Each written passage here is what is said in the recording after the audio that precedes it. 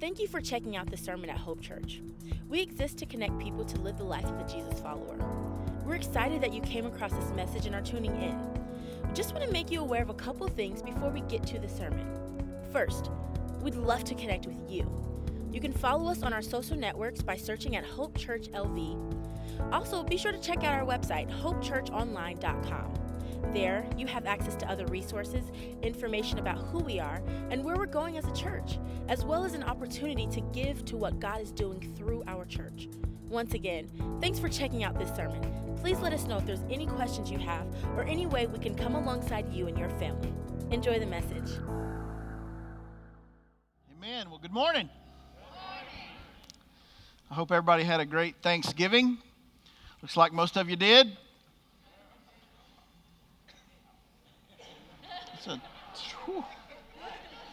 All right. Well, Scott, can we pray again and start over? Is that a... Well, this past Thursday we celebrated Thanksgiving, and it's a time in our country where we set aside a day to focus on the blessings that God has given us and realizing that we couldn't get those on our own, that God himself has blessed us and given to us things that we could never give to ourselves. But one of the things that I've noticed while we intentionally kind of allow our minds to think in that realm is, and it really hit me this morning as I was watching the short video about the mission that we help support down in South America. It really hit me that the more that we have, the less likely we are to be grateful. Does that resonate with anybody else? Like, everything becomes so common, like I should have this because, I've had it. And I should get this because, they have it. And then we get it, and then we forget how we got it. Like, God blessed us with whatever we have, including material, not just material things, but everything. Whatever we have, we've been given that by the Lord. And so one of the things that our minds started rolling on a couple weeks ago as we began to prepare for this sermon, because we're in 1 Peter chapter 1. If you have your Bibles, you can turn there. Was just this area of thankfulness. And what do we see in verses 17 through 21 that has to do with being thankful or being grateful? Because what we believe is, and what I think we all know is that as a Christian, thankfulness should kind of be our go-to, right? It should be our reaction from the blessings of God on our lives. Like, that should be a normal thing for us. But unfortunately, sometimes the more we have or the more blessed we are, sometimes we can forget how blessed we really are and be grateful and thankful for that. So as we read today, we're going to just talk about three things very quickly about what we should be thankful for. In this passage of 1 Peter chapter 1, we're going to look at just 5 verses 17 through 21. The Bible says, Peter wrote to the churches there, "If you address as Father the one who impartially judges according to each one's work, conduct yourselves in fear during the time of your stay on earth, knowing that you were not redeemed with perishable things like silver or gold from your futile way of life inherited from your forefathers, but with the precious blood as of a lamb, unblemished and spotless, the blood of Christ. For he was foreknown before the foundation of the world, but has appeared in these last times for the sake of you," for us. It's really good right there. "Who through him are believers in God, who raised him from the dead and gave him glory, so that your faith and hope are in God." I want us to see kind of three things in this passage. We're not going to exposit the passage. We're not going to hit the stuff really hard. Some of you are going to say, he didn't finish all of that, and I'll be the first one to tell you I left a lot of meat on the bone. But today, let's just put our minds in a place, since it's Thanksgiving, what we celebrated this past weekend, and let's look at some things that are here in the Scripture that we should be thankful for, that sometimes we overlook because of the commonness that we have with the things that we're going to talk about. So look at the first thing we should be thankful for is that our Father is the judge. You see that there in verse 17? You see it? He says, if you address as Father the one who impartially judges. Have you ever been judged unfairly? Yeah, that was the reaction of last hour too, right? That's all of us. We've been judged unfairly. Now, the story I'm about to tell you is is a little funny, but, real in my life still today. Still a little bitter over it, to be honest with you. Still working through that. When I was in the 8th grade, it's a good way to start, isn't it? I'm 46, so you do the math. When I was in the 8th grade, I decided I was going to try out for junior high basketball. As you can tell, this is not really the physique for basketball. But I was a confident kid. So I thought I'm going to make it because I could really shoot the J, the jumper.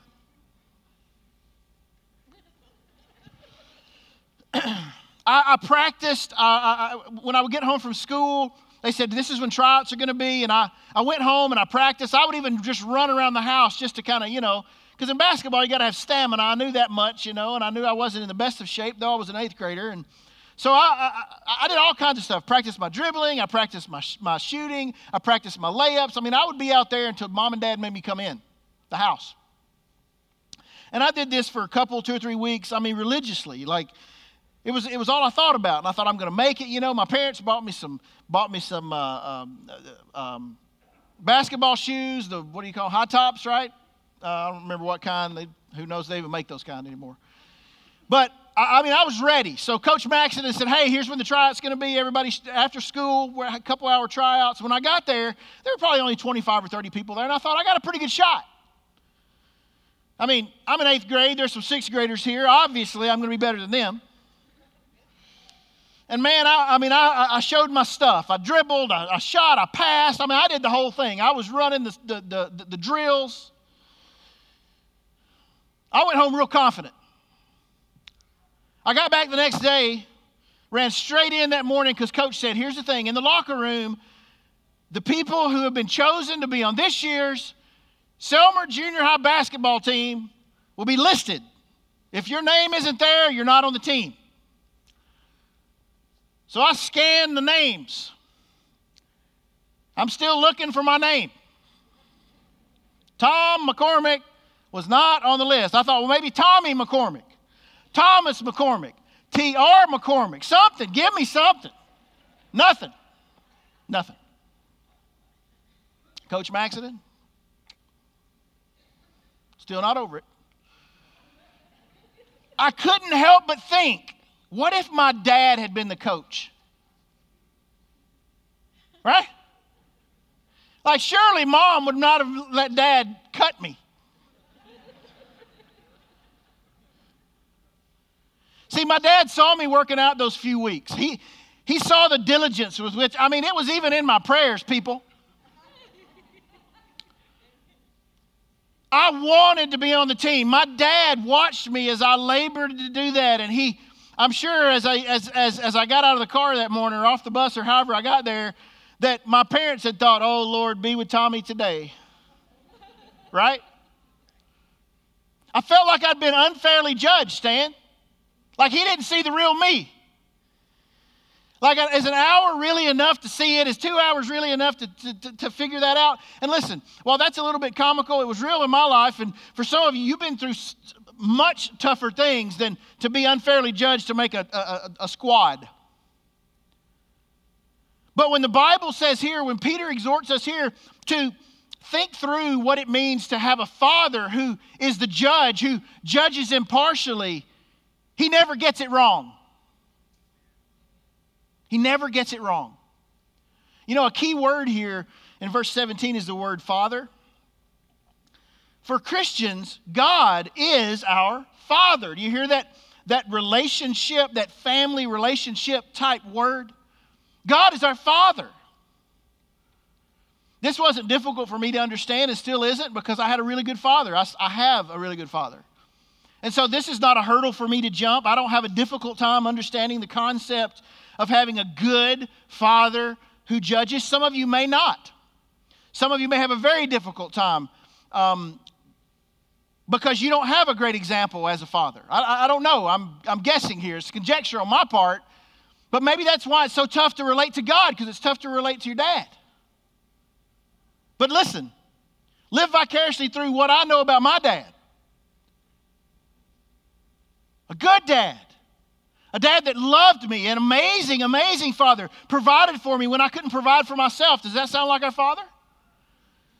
He loved my mom, my brother, my sister. There wasn't a favorite. He attended every sporting event that I ever participated in, except for that awful tryout. He supported me, encouraged me in whatever I did. He was loving and kind. He is loving and kind. He loved me enough to discipline me. He always judged correctly because he knew the real Tom. He was the impartial judge. So when I read that there's an impartial judge who's our God, that makes perfect sense to me, right? Provision, but one who judges me correctly. Max Anders has had this quote in his commentary. He said, this judgment is done impartially, literally, here's what it means, without receiving face. In other words, not reading someone based on how they look or perform, not from what's on the outside, right? He goes on to say God's judgment is not determined by outward appearance or pretense. Boy, isn't that good? If we could only see ourselves like God sees us. Whatever faces or masks people try to hide behind, they remain transparent to God. God's judgment deals with a person's character, not simply one's actions, which can be faked. God is concerned with individual actions and the internal motivation behind these actions. You see, because I was Thomas McCormick's son, when he knew that I was heading in a direction that I should not be heading, he'd correct me.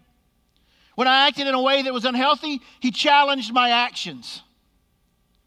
When I was being lazy or selfish, he always exhorted me. He taught me how to do it better. He was a good dad. He is a good dad. But in the same way, our Heavenly Father is. And He's better than any dad that's ever lived on this earth. And for that, we should be thankful today. For He knows us for who we really are.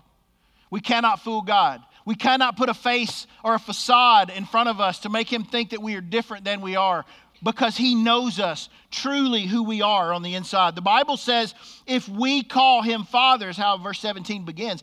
If we, a better way to say it might be this, since we call Him Father. We claim Him as Father. We don't have to.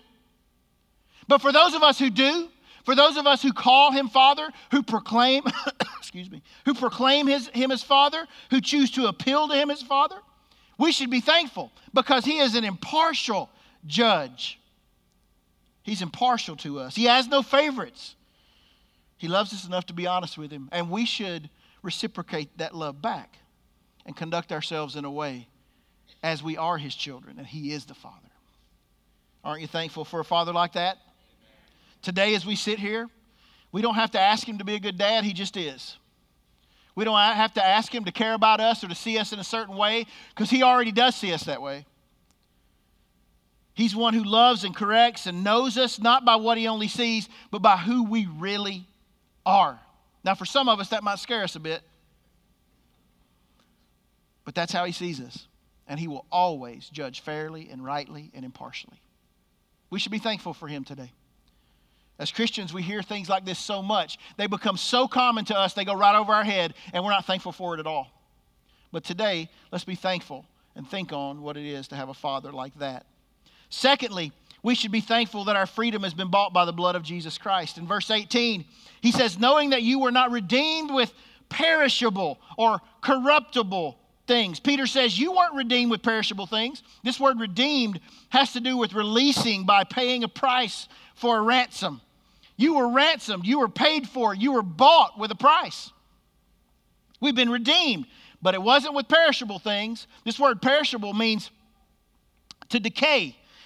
It's talking about something that has a lifespan. You understand that what God bought us for had no lifespan? It doesn't start and end. Like it has enough to sustain itself on its own. We weren't bought with perishable things. We weren't talking about a lifespan or something that decays. No, as we lived in this life of futility, he talks about living the futile life that your forefathers or your ancestors had. This word futile is a word that, well, the best picture I know of is a treadmill. Right? If you want to go somewhere, don't get on a treadmill. You do a whole lot of running or walking, but you won't go anywhere. That's what futile means. To do it in a way that causes lots of work and energy, but not actually be able to do anything, go anywhere, to have any kind of product whatsoever. He says that our life is very futile when we try to have this on our own or do it for ourselves or make it our own way. Earthly things cannot secure our release from sin and death. Earthly things cannot free us from death, hell, and the grave.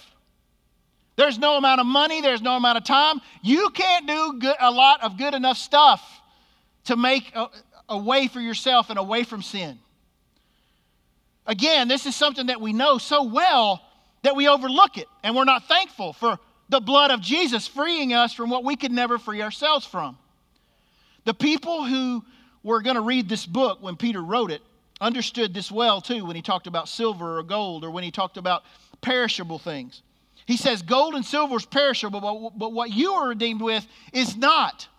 You see, the truth is the average slave at this time, according to Cleon Rogers, would have cost at least 200 of their money units. Now that's the least it would cost, least a slave would cost, but the most a slave would cost would be 700,000 of their money units. To put that into perspective, the average person in that day made 3 money units per day. So was Peter saying that it wasn't costly if you were to take money or if you were to take gold or silver? No, of course it was costly. But there was something more costly than that. Something that was incorruptible. Something that was imperishable. Something that would last. Something that wouldn't fade away. And he tells us what that is. Peter asserts here what could be more costly than the blood of a person. And more specifically, than the blood of God himself. You know, I know we understand this concept because when Veterans Day comes, or when we think of people who've served in the military, who have served so valiantly and so bravely, and they lose their life, there's a couple of things that happens in our hearts. We grieve when we hear of the death of one of those who've given their life for our freedom. Amen? We recognize that, and there's something in our heart where we grieve, and at the same time we're very proud of them. And saying, who would do that for a man? How much you got to love somebody to give your life for them, to shed your blood for them? What does that even look like? Well, here's the thing. As Christians, I don't have to explain or even over-explain that for us. There is no salvation. There is no redeeming quality without the blood of Jesus being poured over the mercy seat for us. If we don't have it, there's not going to be any. There's not another man. There's not enough bulls and animals. There's not enough money. Everything is perishable except for his blood that covered our sin. See, Jesus even said while he was here on earth, real love is laying down your life for your friend. And that's exactly what he did. It's exactly what he did. As I read this passage, though, I have to really believe that Peter didn't want us to see redemption or the salvation as much as he did the blood.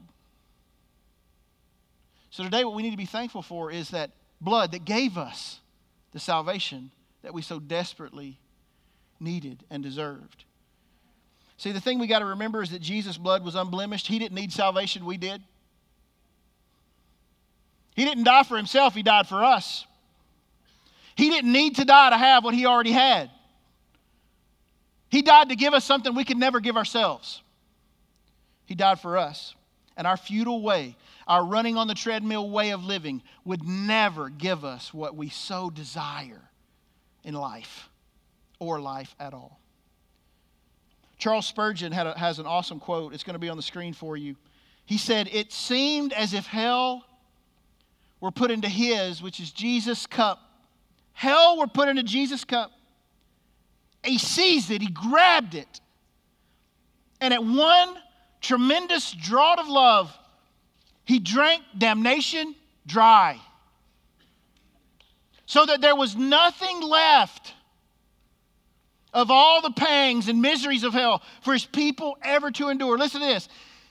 Jesus gave God the satisfaction for all the sins of his people, and consequently gave Jesus an equivalent for all their punishment. He took what we could not get rid of. God put it on his son Jesus. And Jesus gave his very life and blood so that we could live. I think that's easy to be thankful for today. We cannot run past that. Aren't you thankful for the freedom we've been given from the bondage of sin and death and hell and the grave through the costly, precious blood of Jesus Christ? Praise the Lord. Number 3, we should be thankful that our faith is in a God who's eternal. In verse 20 and 21, the Bible says this, for he was foreknown before the foundation of the world and has appeared in these last times for the sake of you. For he was foreknown. Listen, our God is eternal. A couple years ago, Pastor Vance preached a message where he talked about eternality.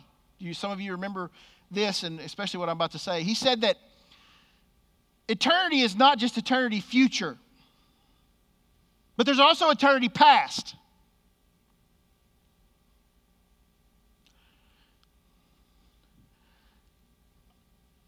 In seminary, they told us to wait right there. So it lets you think. Eternity past? Never a time that God hasn't existed. Sometimes when we think of eternity, the only thing we can think of is from our human perspective that eternity is future. But there was an eternity past. Listen, our faith is based not on those who've died and are in a grave somewhere like some faiths have. Ours is in a God who not only exists today, but has never not existed. Boy, that'll shake you up, won't it? What kind of God do we have to have that would live forever in the future, but who lived forever in the past? I don't even know how to comprehend that. We need to be thankful in that today. People place their faith in a lot of things. Position, people, money, status, relationships, jobs. But our faith's in a God who's eternal. Our faith is in a God who has everything in hand, past, present, and future. The Bible says, for he was foreknown before the foundation of the world. This word foreknown, he was foreknown, is what in the Greek language, it's in the perfect tense, which means it's completed, and it was completed a long time ago, and it's never going to ever be changed. You say, Jesus came, I already read it, Tom, in Matthew. That's when he came. No, that's when he put on a body. But Jesus has been around as long as the Father has been around. Forever.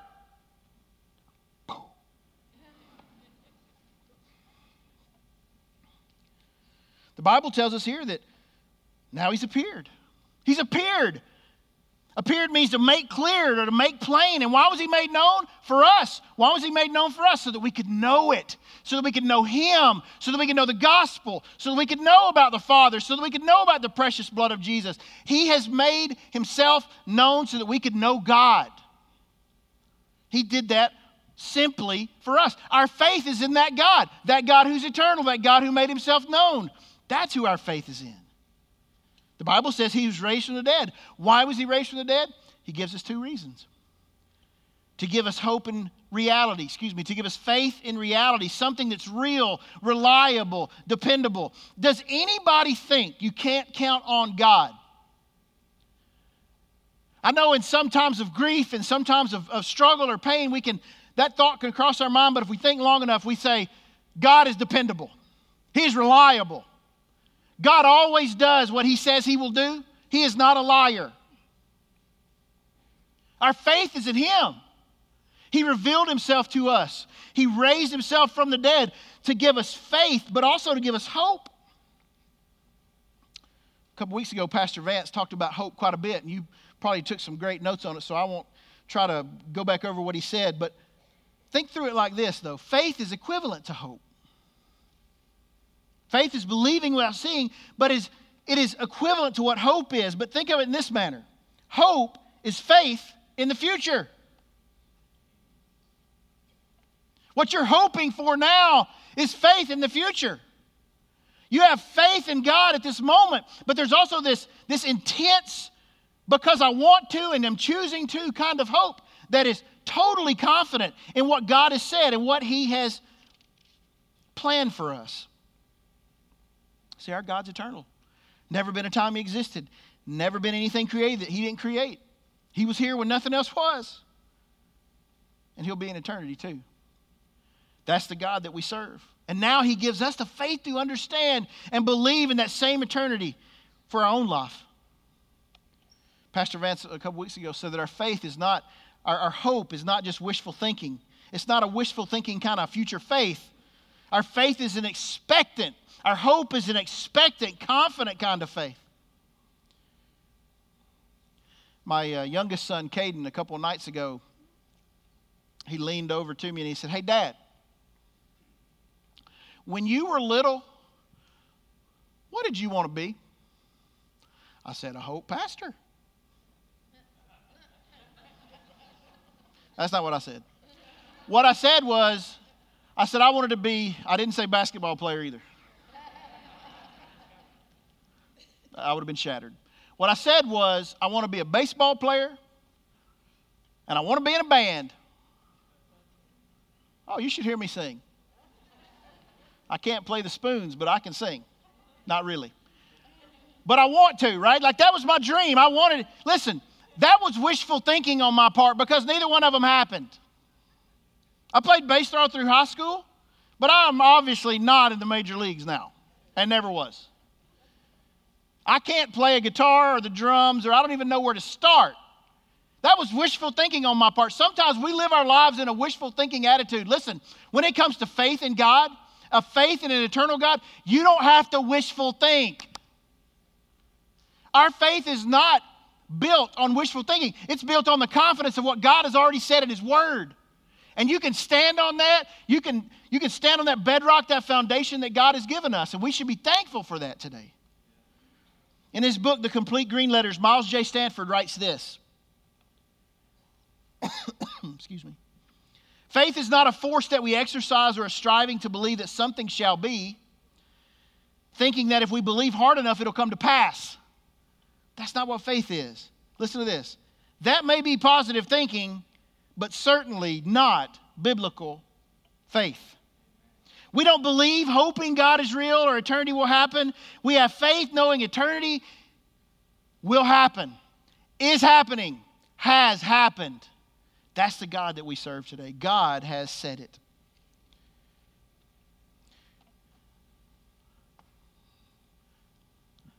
I opened up by saying when you have a lot, sometimes you forget to be gracious or grateful and thankful for that.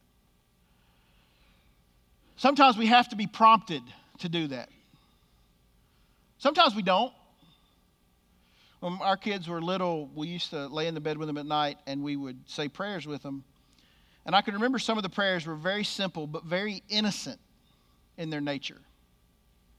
They weren't praying for, the unreached people groups of the world when they were 3. They were praying for stuff like this. God, thank you for my socks. Thank you for my dog, my bed, and oh yeah, my toys. There's a simpleness to that that's real. As Christians, especially if you come to Hope very often, listen, we're going to hit you every week and we're going to study for you. And we're going to be ready and prepared for you. And we're going to send you to groups that are prepared for you. And we're going to help you with your quiet time and know what that looks like. And you're going to spend time with God and you're going to begin to grow in the Word. And the more you grow sometimes, the more, let me put it this way, not the more you grow, the more knowledge you have sometimes, it can actually be detrimental to understanding how grateful you need to be, that I need to be. And what should give us awe and make us stand back and look at the greatness and the goodness of God now becomes so common and so easily understood for us that we overlook it. But you know what? We got a Father who always judges us correctly. We've got freedom because of what Jesus accomplished on the cross through his blood. We have that. We have the Father. We have the blood. But we also have the faith that God's given us in that eternal God who's always existed and never will not exist. He's dependable. You can count on him. And for that, we need to be in childlike faith, very grateful for the simple things, and not overlook everything that God has given to us.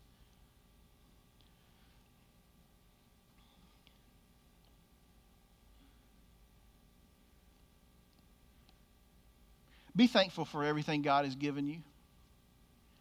Maybe everything you have, but for sure everything you need. Be thankful for God, to God, for everything that he's given you.